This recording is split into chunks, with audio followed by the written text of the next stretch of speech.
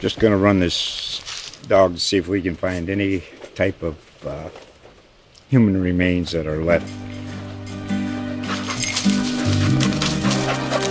Listen to Where Secrets Go to Die, The Disappearance of Derek Hennigan. From the Detroit Free Press, a new podcast set in the woods of Michigan's Upper Peninsula. Available on Apple, Spotify, Freep.com, or wherever you get your podcasts. You are now tuned in to the Jags Den Podcast, the official podcast of the Jaguars Wire, brought to you by USA Today Sports Media Group, and also the #1 Jaguars podcast on the airwaves. All right, ladies and gentlemen, welcome back to the Jags Den Podcast, episode 41. I am your host for today, James Johnson, managing editor of the Jaguars Wire.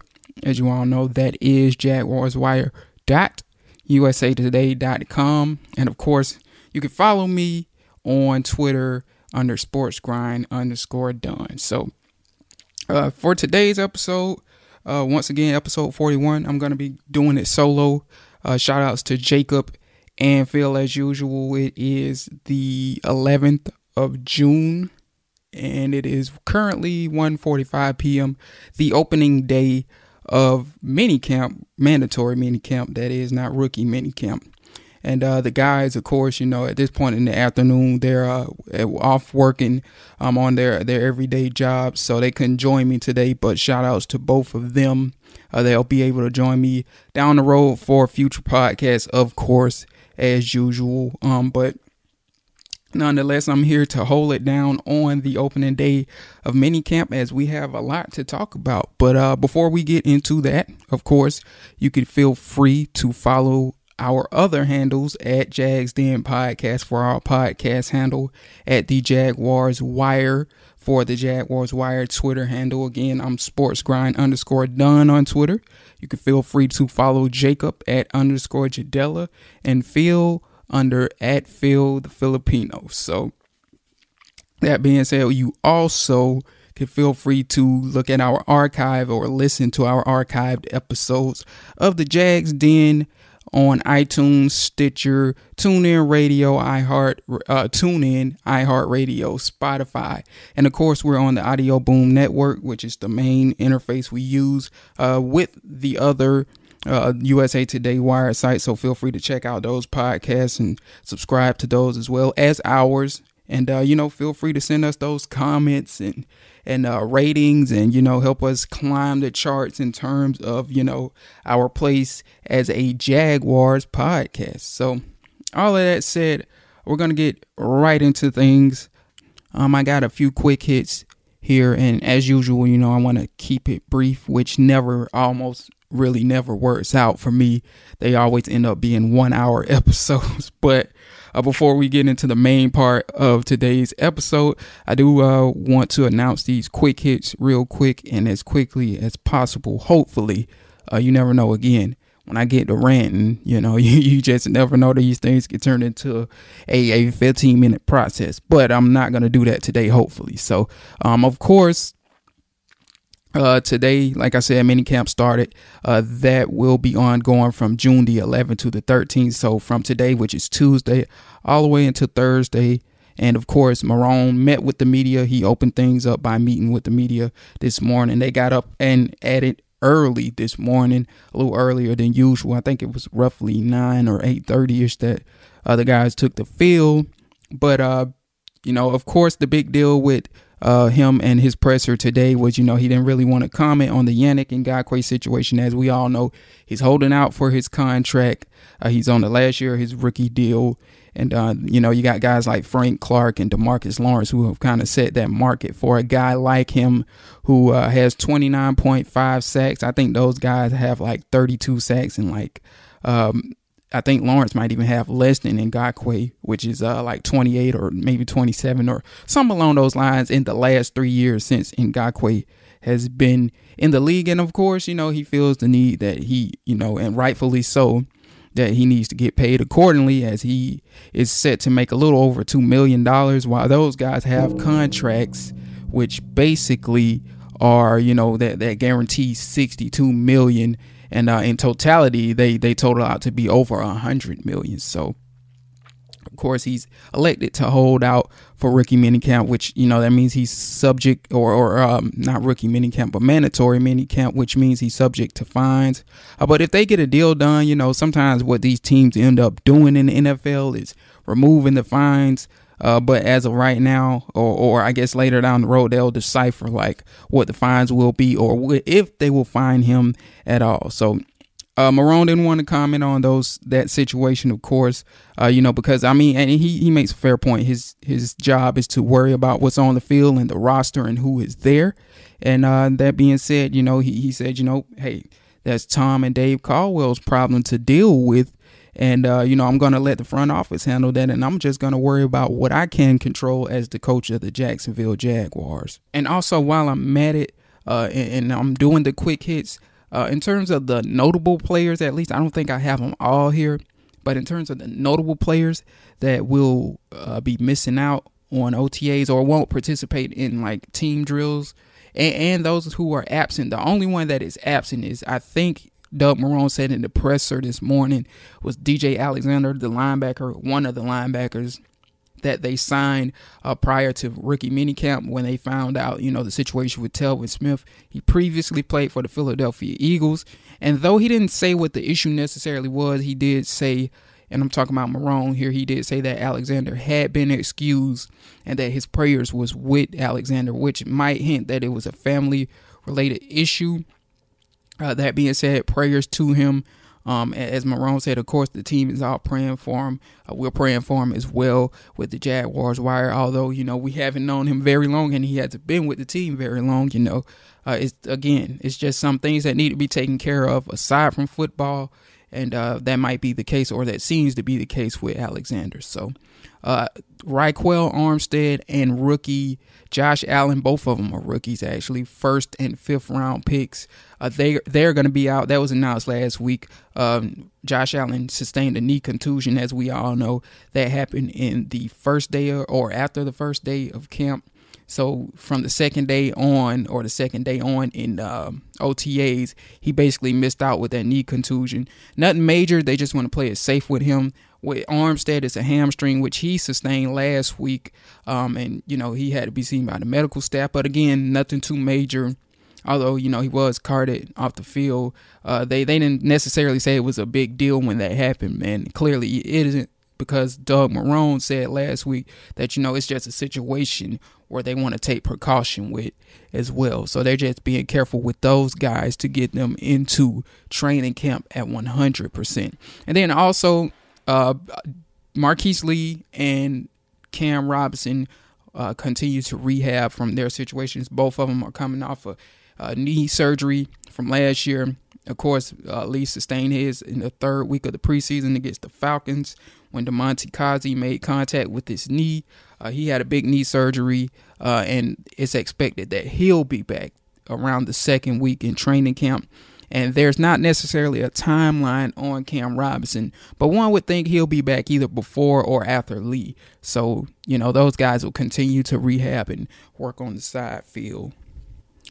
The next big quick hit, of course, everybody knows about Jalen Ramsey by now. He missed all of OTAs. He trained in Tennessee as he always does, and that's what he says is right for his body, and that's fine because they're voluntary. He's back for the voluntary or the mandatory part of this whole equation. And also training camp is also mandatory too. So we would assume that he's going to be back for that as well. But he's back for mandatory mini camp. Been there since Friday, I think he said. But nonetheless, he came out. He had a presser after practice, came out to say that the Jacksonville Jaguars have yet to extend him, or the team won't be extending him, in 2019. And that, him and his camp reached out to them and that is what they grasped from what the camp was telling them. So it looks like past 2019 is when the Jacksonville Jaguars will look to re-sign him, in other words. So as we all know, he's coming. They put him on the 5th-year option, which he'll earn $10 million on in 2020. So if they could play him on that as well, he could elect to hold out or whatever the case may be too, in hopes of a new contract.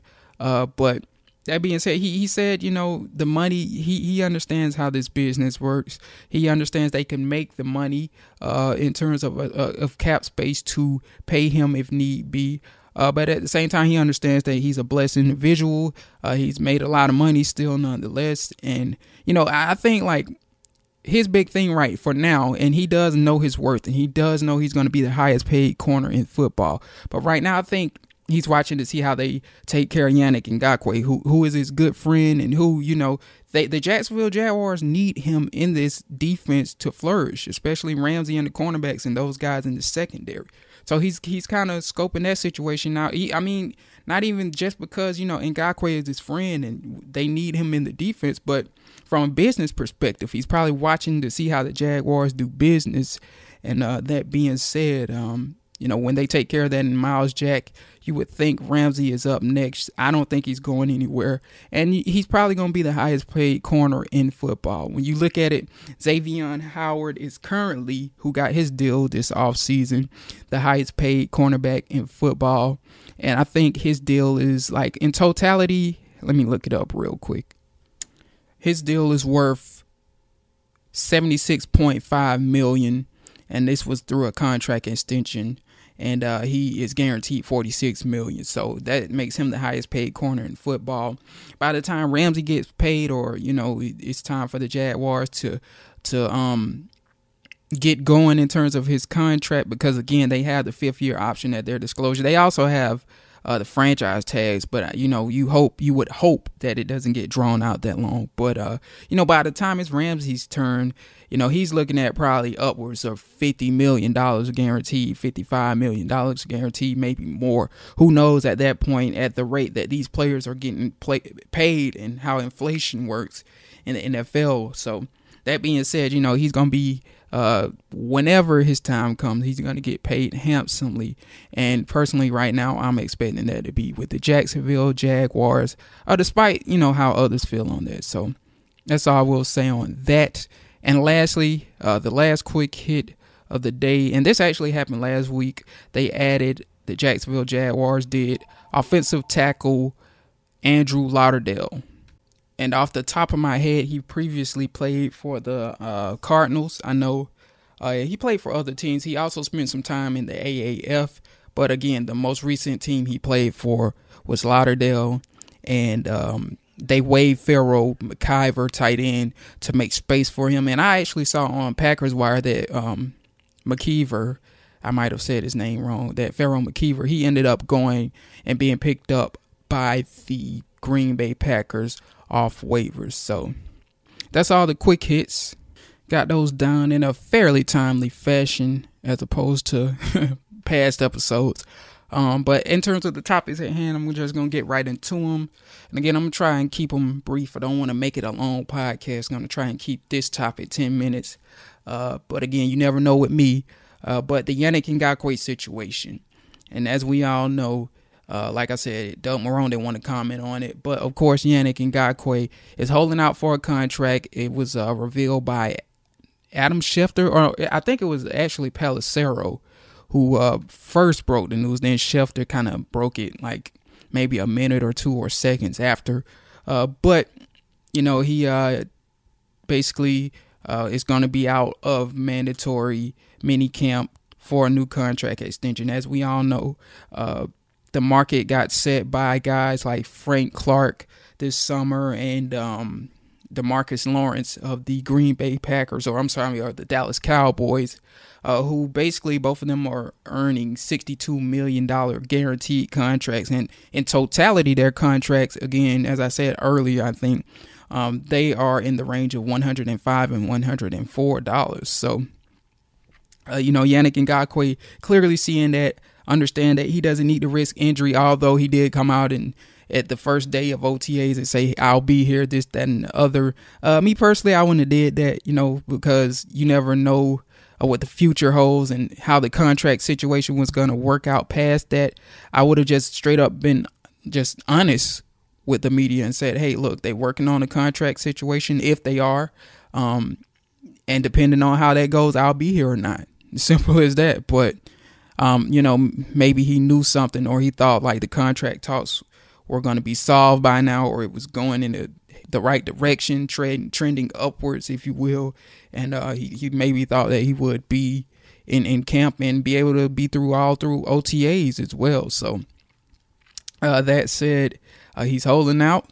And the statement here, I actually pulled it up from Adam Schefter, is I will not be attending minicamp as my contract situation has not been resolved. I remain committed to Jacksonville, the fans, my teammates. And then he finished it up by saying that my hope is to be with Jacksonville for many years to come. So, my big thing with this is, and a lot of people are getting to this point too, it's like, why is it taking this long? And aside from that, it's almost like this, man. The Jacksonville Jaguars, clear cut and dry, need to get this deal done. And they need to do right in terms of what they offer him and what they pay him. Because the Jacksonville, as we all have seen with their front office, especially Tom Coughlin, who you all have heard me voice my displeasure with him at times. I'm not the biggest fan of his. Think he and Dave Caldwell should have been fired. I think they should have restarted this whole operation. Shad Khan should have, at least, when 2018 was over with. But they kept him nonetheless, and that's what we have to deal with right now. So that being said, though, you look at Tom Coughlin and you listen to what he says, and what Dave Caldwell says and what they echo, and the big thing is, they preach this whole thing about players doing the right thing. Players showing up and producing and being less mouth, so to speak, and letting their actions speak. Well, Yannick Ngakoue is exemplary of that. He's done nothing but showed up. I don't think he's missed a game. He's a guy that has produced in terms of sacks, 29.5 over the course of 3 years. So he's looking at 30 sacks in his first 3 years of playing football. And yeah, while he, struggles against the run, and those are well documented, and that could be one of the things that are holding up contract talks. And I guess you could see it from that side of the field if you're the Jaguars. But that being said, if you end up having to pay him the Marcus Lawrence money or Frank Clark money, so be it. Because at the end of the day, pass rushers and the quarterbacks are what make this league. And if you know what I'm saying, if you want to beat the teams with elite quarterbacks, simply put, you need the Yannick Ngakoues of the world that not only can get to the quarterback, but this guy's he's forced 10 fumbles. So he makes game-changing plays despite what he offers against the run. So, if you end up having to pay him that much in guarantees, so be it. Personally, I think Lawrence and Clark are a little bit more well-rounded defenders, and Yannick should get paid a little less than them, not necessarily a lot less than them. And when I say a little less than them, look, they're getting $62.3 million guaranteed and $65 million guaranteed. I think Yannick should get anywhere between maybe $60 million guaranteed and $65 million guaranteed, somewhere in that ballpark. That's what I mean by, if he gets less, it shouldn't be that much less than them. And then, we've seen this often in the league. Sometimes the next guy up just wants to be the highest paid temporarily. That's just the ongoing thing here. And that's just how players want it, because, they want the NFL to open up their checkbooks. It's not, I don't even think it's so much that, yeah, sure, they, their egos get involved, and, that's a big accolade to be the highest paid guy of a position. But in this day and age, like, it's so quick that somebody overtakes you as the highest paid guy that I don't think that's really that big of a deal. But, they just want the NFL to open up their checkbooks, and they want to inflate the rate, to where they're getting paid better, over time. So I think that's the case of what's going on here. Maybe it could be. But again, the Jacksonville Jaguars need to do right by him. And this is the thing. And they actually talked about this on the Locked On Jaguars podcast. and people on Twitter have said it, and they are absolutely right. You look at who the Jaguars have paid in the past, and you look at this mantra they put on and what they say about, paying the right people, this, that, and the other, paying the hard workers, the guys that are less mouth and more action. But you look at the people that they've paid these huge contracts over the years. For one, they've been paying a lot of free agents, and this needs to change very soon because, as we all know, teams are built through the draft. You don't build teams through free agency. But they've willingly spent a lot of money in free agency and willingly have paid the Malik Jacksons of the world these $95 million contracts. Calais Campbell, who actually has worked out, I guess you can't put him in this category. They pay AJ Boye, who wasn't as good as he was in 2017, so you can argue that he hasn't necessarily lived up to his contract. I mean, yeah, you overpay in free agency in general. That's just what it is. But you look at the Julius Thomases, who clearly didn't work out, that they paid a lot of money. I think his contract was guaranteed in $40 million or something like that.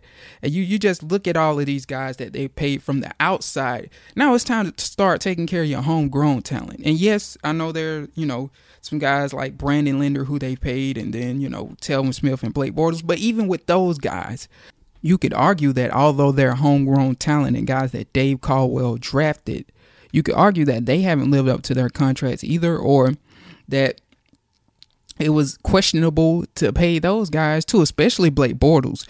And we harp on him a lot here, and it's not really much to say about Blake Bortles. They shouldn't have paid him in terms of that contract extension, and now they're paying for it, and now they're on the hook for $16 million that they still owe him for not even being on the team.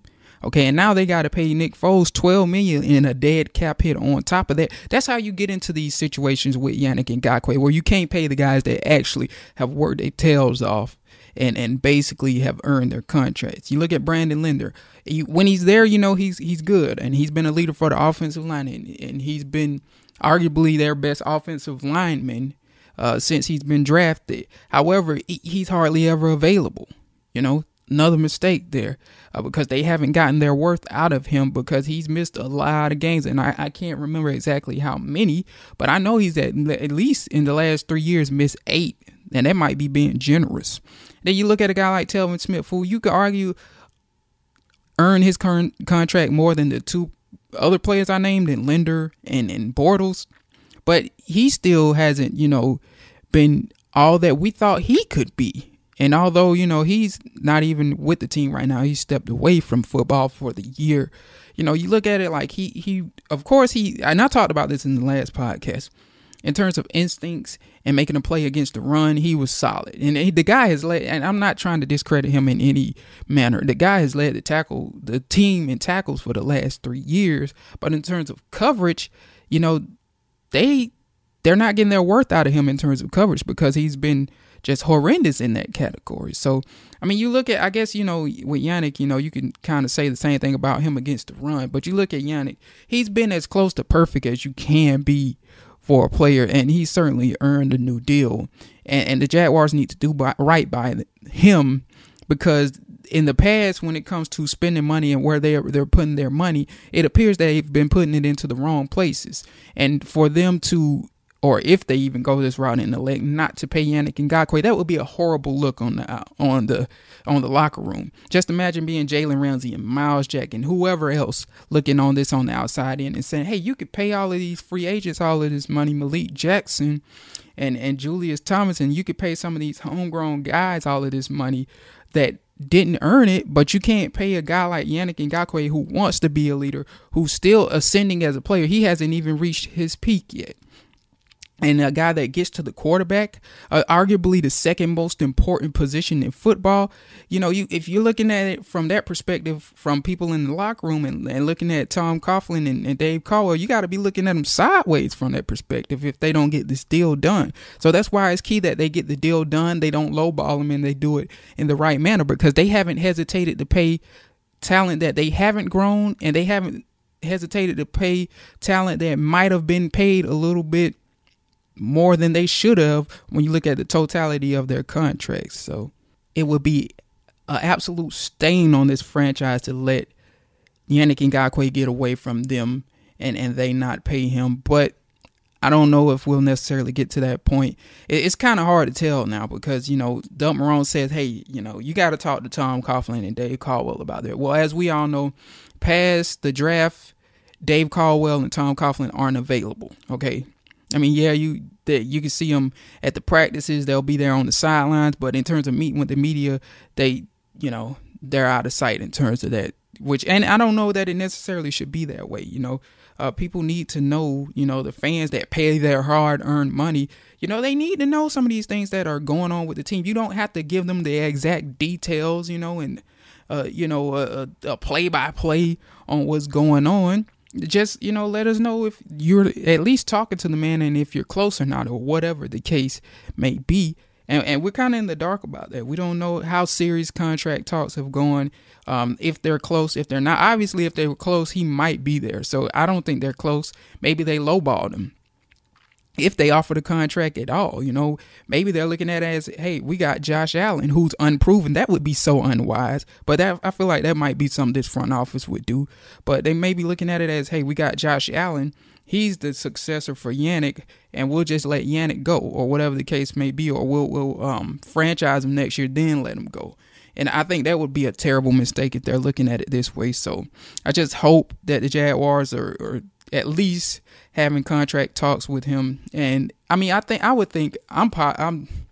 optimistic about a deal getting done. I would think it would get done in July maybe, or just prior to training camp if it does. But again, at the same time, that's blind optimism because we really don't know what the deal is and if they're having talks at all. So I guess we'll see later down the road exactly what's going on with Yannick Ngakoue's situation.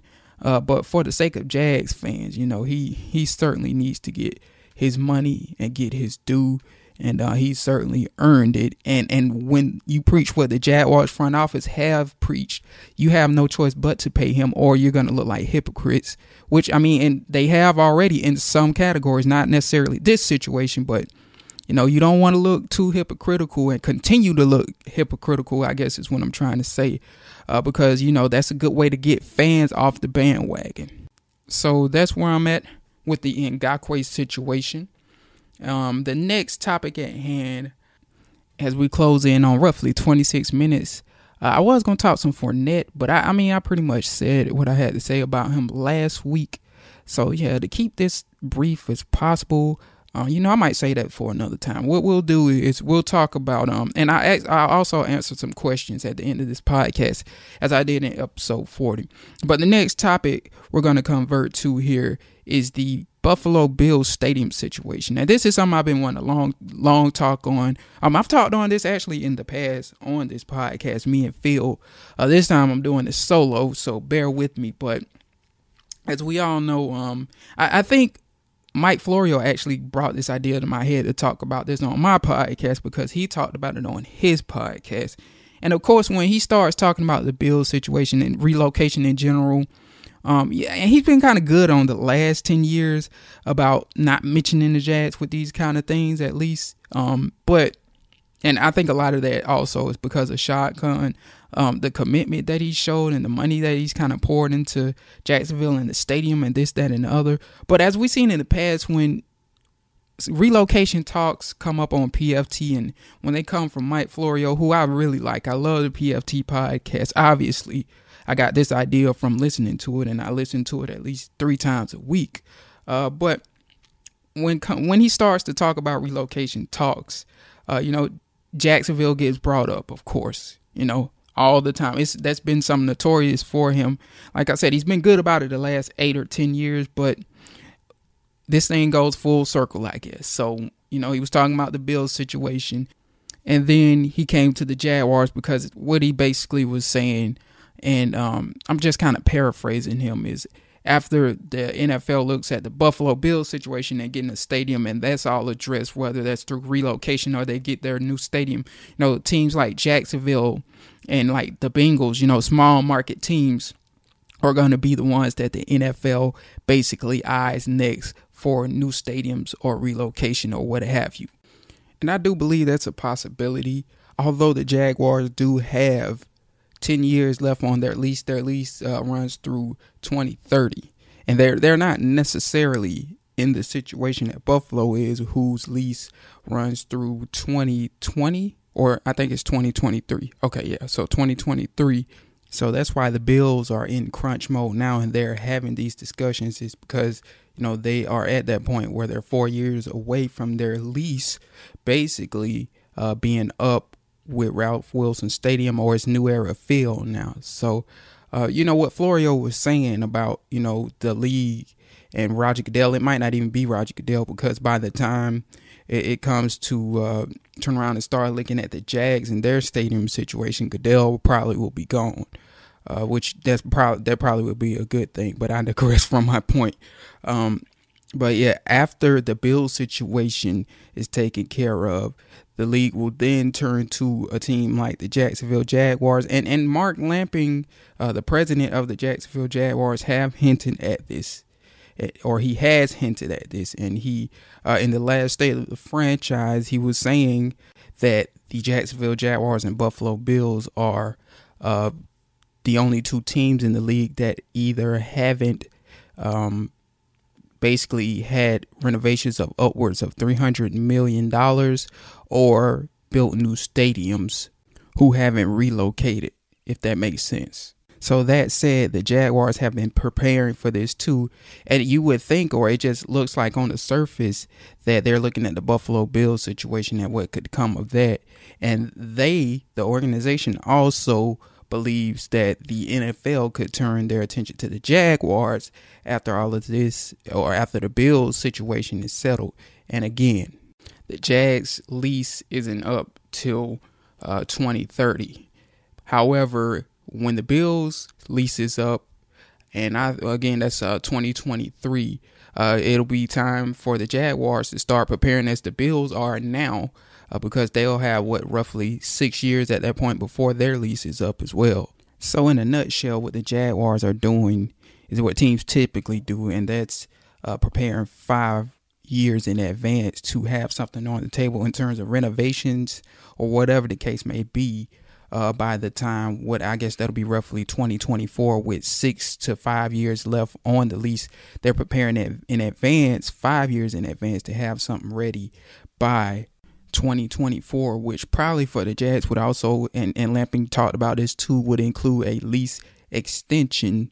And when you look at these lease extensions, I think the most recent one that was done was the Bills. Again, going back to the Bills, was in 2012. They did a 10-year extension in December of 2012, and that's basically how they got where they are now. And that lease is almost up, as I said, which ends in 2023. So at that point, if the Jags could even get approved for renovations upwards of $300 million or whatever the case may be, which will be a hard thing to do, granted Jacksonville's economy and how their I guess you could say the city council goes about things. And again, they are a smaller market, so they'll be a little bit more reluctant to shell out money than one of the bigger markets, if you will. Arguably so, you can understand that. But anyhow, I said all of that with the Buffalo situation and watching how that goes and how, Jacksonville should react based off of that. I said all of that to say this. I got to thinking about, the future of the Jacksonville Jaguars. And we have talked about this again on future podcasts or podcasts in the past. Me and Phil did the most recent one. And I got to thinking, in 5 years or so, if the Jaguars do approve or get approved by the city for renovations of $300 to $400 to $500 million, at that point, again, and I wrote an article on this as well, not just have done a podcast on it, but at that point, you're a third of a way for paying for a new stadium. And I know there's some incentive to get something done there in terms of, extending the lease for 10 years or whatever. But I got to thinking to myself, and I said to myself, in 5 years, if you're going to pay a third of what it would cost for a new stadium, and this is the thing about renovations, guys, as we are seeing more renovations or when you have renovations, it just leads to more renovations, simply put. There were renovations that we did back in 2012, I think, if I'm not mistaken. And I think Shad Khan may have paid all of those. And then, we had to help with the Daly's Place situation that we may have help with other renovations that have been done since Shad Khan has become the owner. All of that to say this, it's just with renovations on an older stadium, it's becoming a trend. You're never done, if you will. It feels like the Jacksonville Jaguars are always asking the taxpayers for money, with the stadium being older, and then, you get renovations, then, okay, we need this. Then you get renovations, then, okay, we need that. And it's just kind of been like a back and forth battle. And we're witnessing it now, Lamping, here he is again talking about renovations. And everybody's reaction on Twitter was telling of, this process and how it's been. Everybody's like, oh, here we go again. They're going to ask for more money and this, that, and the other. So my thing is this.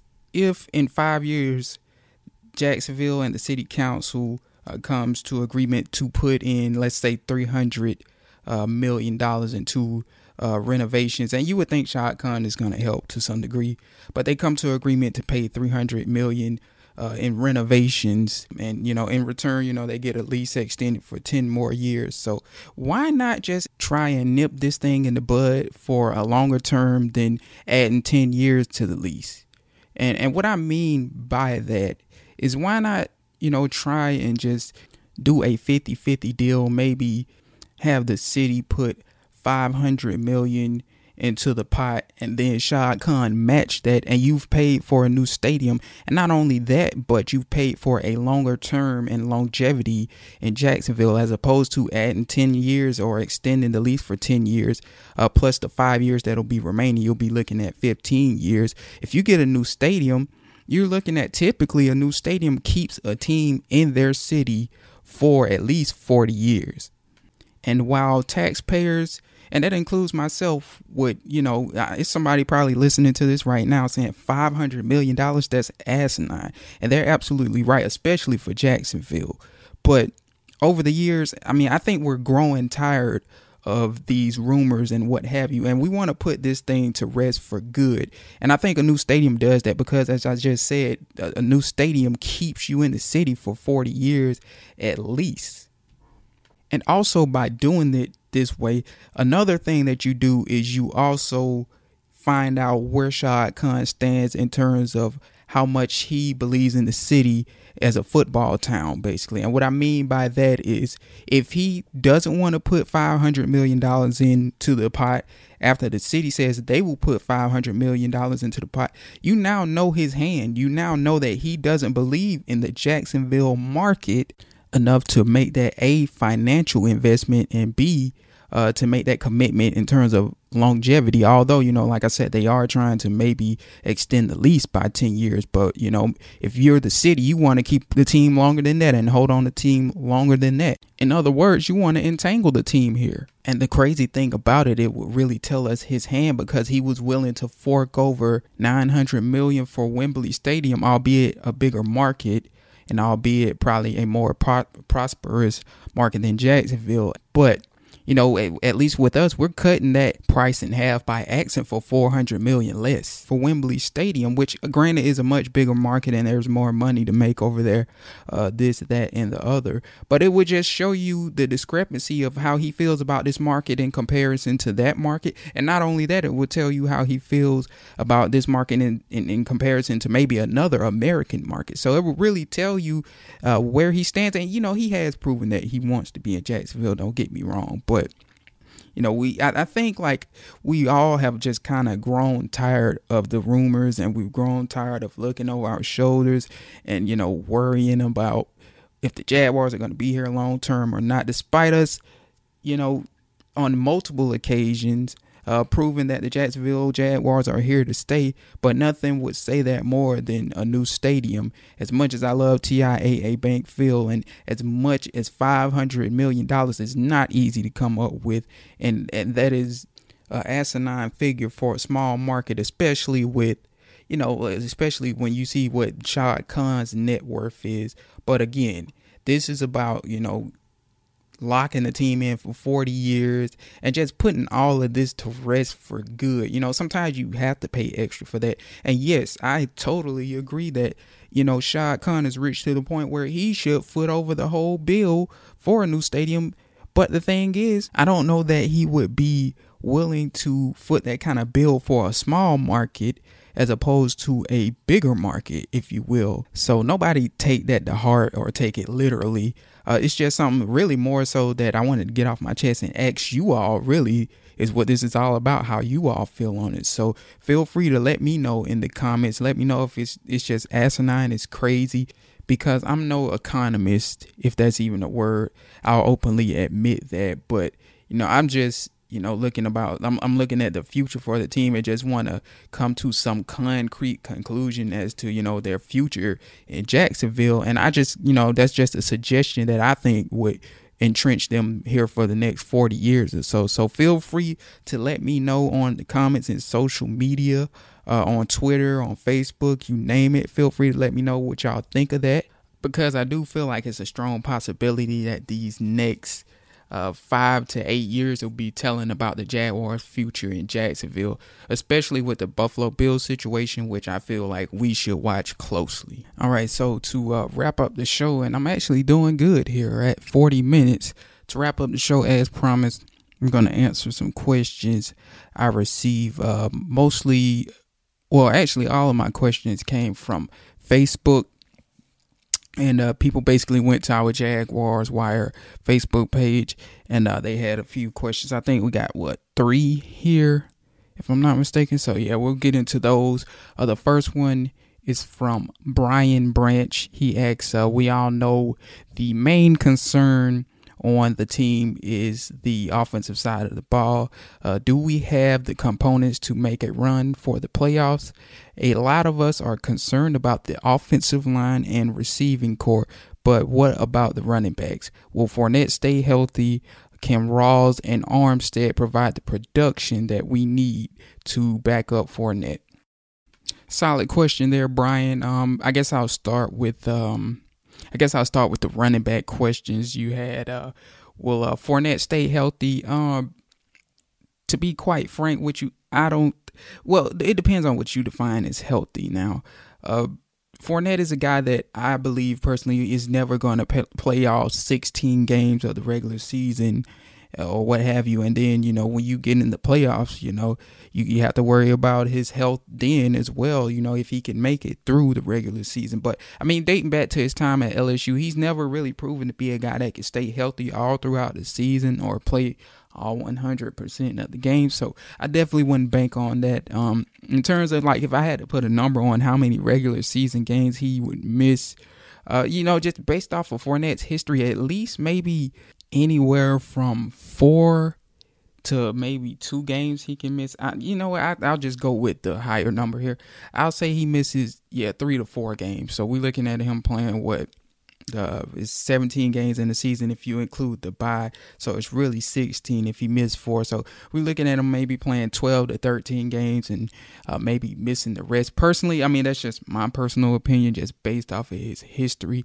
And his playing style is, he's a power back.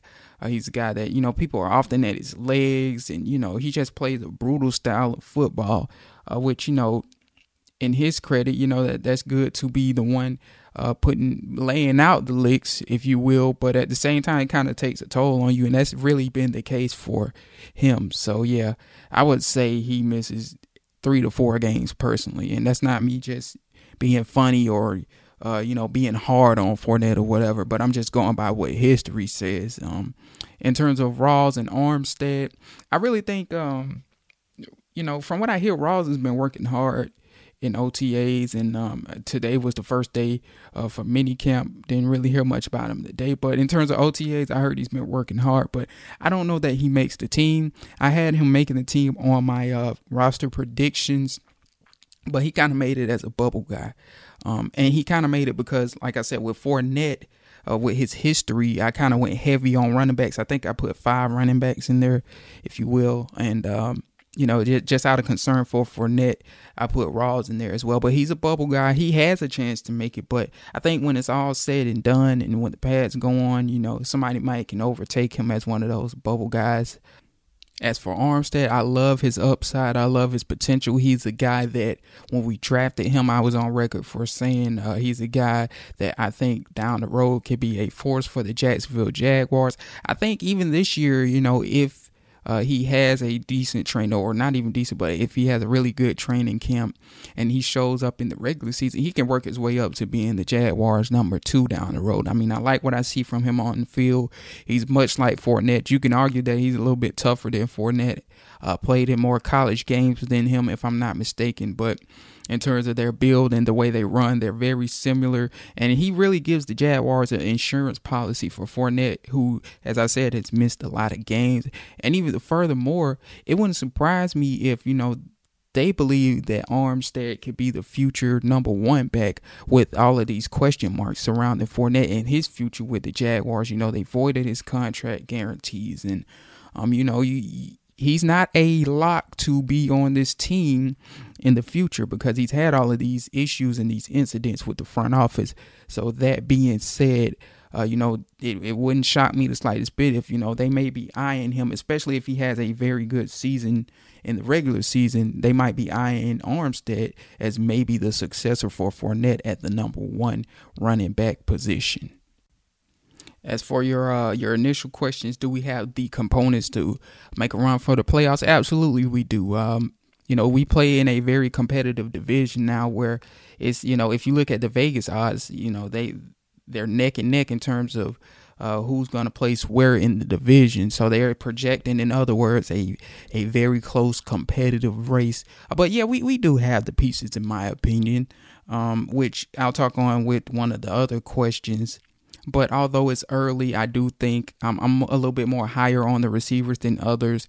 I'm encouraged what I saw out of or what I've heard about Swaim and Josh Allen, Josh Oliver, the other tight end we got. So, I mean, I know the pads haven't going on, but just right now, if we're going off of what we've seen in OTAs and in terms of outlook and hoping things will translate when the pads go on. The passing game looked very good, which is a big concern for the Jacksonville Jaguars. And if they can have a better passing game than they did with Blake Bortles, or I'll say this, if they could be a top 15 passing group and be in the top 10 in rushing, they absolutely have the defensive pieces. And, that would basically give them in terms of a whole team, a whole roster, that would give them the firepower they would need to be a playoff team or contending for the playoffs by the end of the season. So I think I answered all of your questions. It was more like 3 in 1. Let's see, to make sure I got it all. So yeah, I think I got all of that. Appreciate the question, Brian. The next question is from Sean Pratton. He asks, is McGuff a legit backup? Again, going back to, this being OTAs and minicamp, the pads haven't gone on. So, it's a little bit hard. You don't want to, put too much into what you're seeing at the moment. But I really like what I've heard about McGuff. And I like what others who've been there. And again, I will be there later in the summer to watch them during training camp. But I like what others have said that have actually been in attendance to practice about McGuff. They talk about his arm strength most notably. And really, when you look at all of the articles and what everybody's saying, he's established himself, and I'm talking about McGuff here.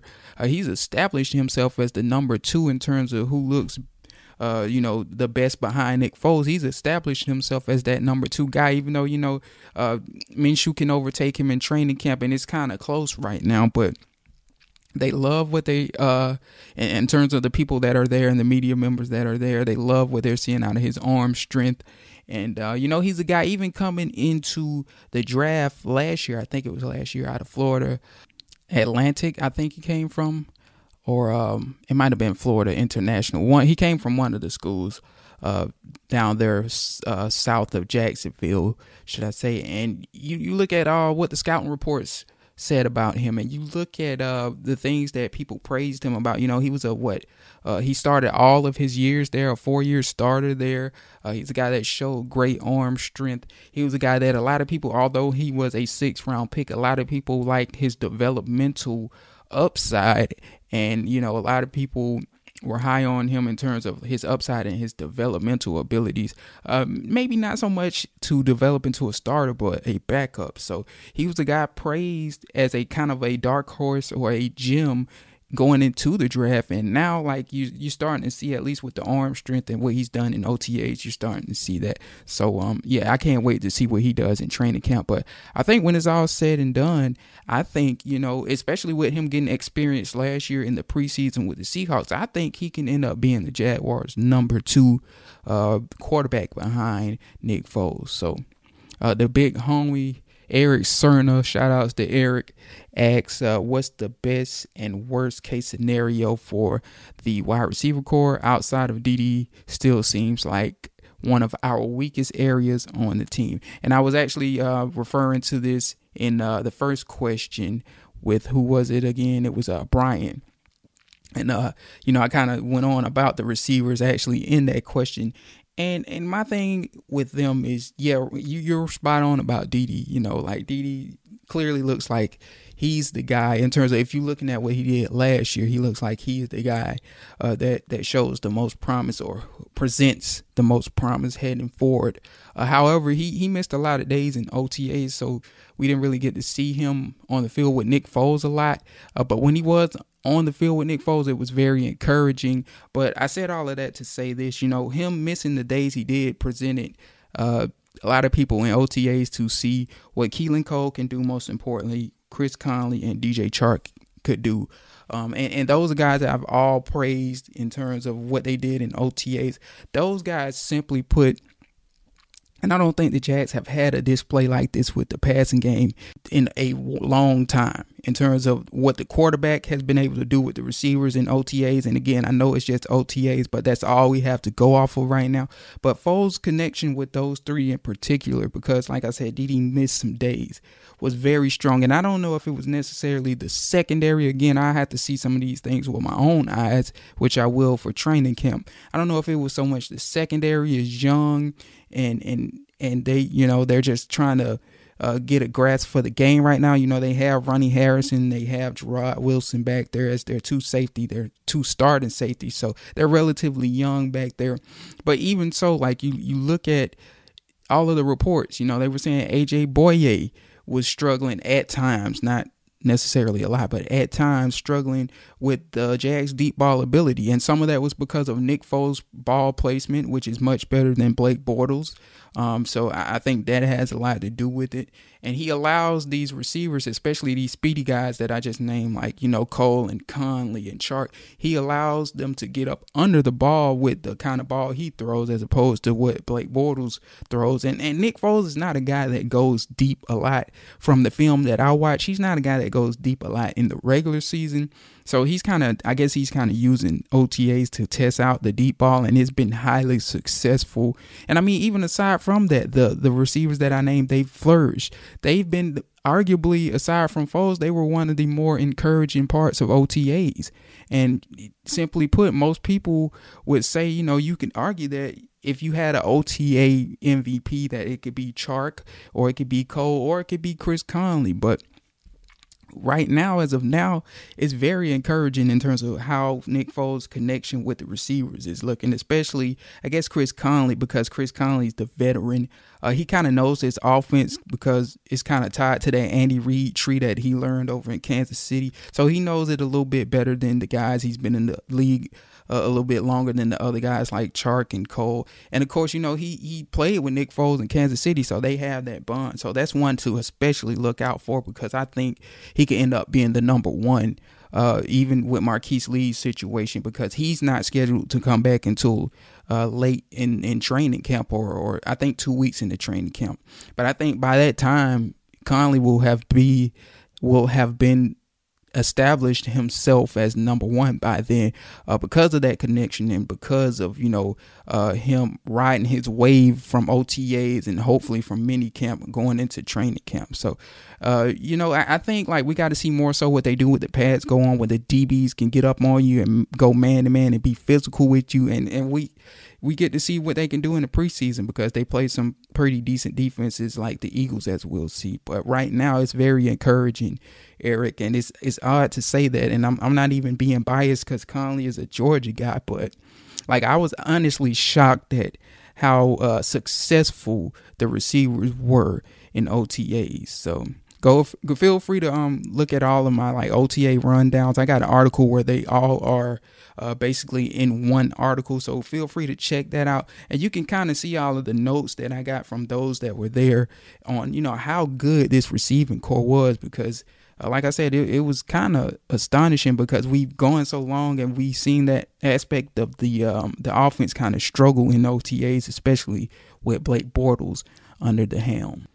So that looks like Eric's question was the last one. I didn't get any on Twitter this time around. I'm looking at the comments made under Eric's question to make sure any more questions weren't put under that. And it looks like it's not. So that being said, appreciate everybody reaching out to us and asking these questions. This is really kind of the fun part for me because I like to be interactive and I like to communicate with others and, give others my thoughts that want to know, my take and how I feel on, what's going on with the Jaguars. So shout outs to Brian, Sean, and Eric for the questions that they asked. And I look forward to doing this again next week. So I'll make a post about that. And you all can also post questions in that for episode 42. So all of that being said, that will do it for today's episode of the Jags Den Podcast. As I said, hopefully we'll have Phil and Jacob back for the next episode. Who were they were at work this afternoon. And that being said, before we close out in terms of what I have to post on social media or what I have to post on the Jags Wire, with minicamp going on, of course, it'll be a lot of minicamp related posts. Of course, I have the latest in quotes, just as I did today with Jalen Ramsey and Doug Marrone. I have some more minicamp related content to go on there as well. I really haven't mapped out what I'm going to exactly write on in terms of minicamp, but just expect a lot of minicamp related posts heading forward. They have 2 more days after this, so after that I might take a good little break, prepare for training camp, as I said in the last podcast, but we'll see how that goes. So feel free to check out this podcast, the Jags Den Podcast, the #1 Jaguars podcast on the airwaves. And by the way, while I'm at that, thank you everybody for listening. Right now, according to at least Audio Boom, we have 22K listens, so we very much appreciate everybody that's been listening.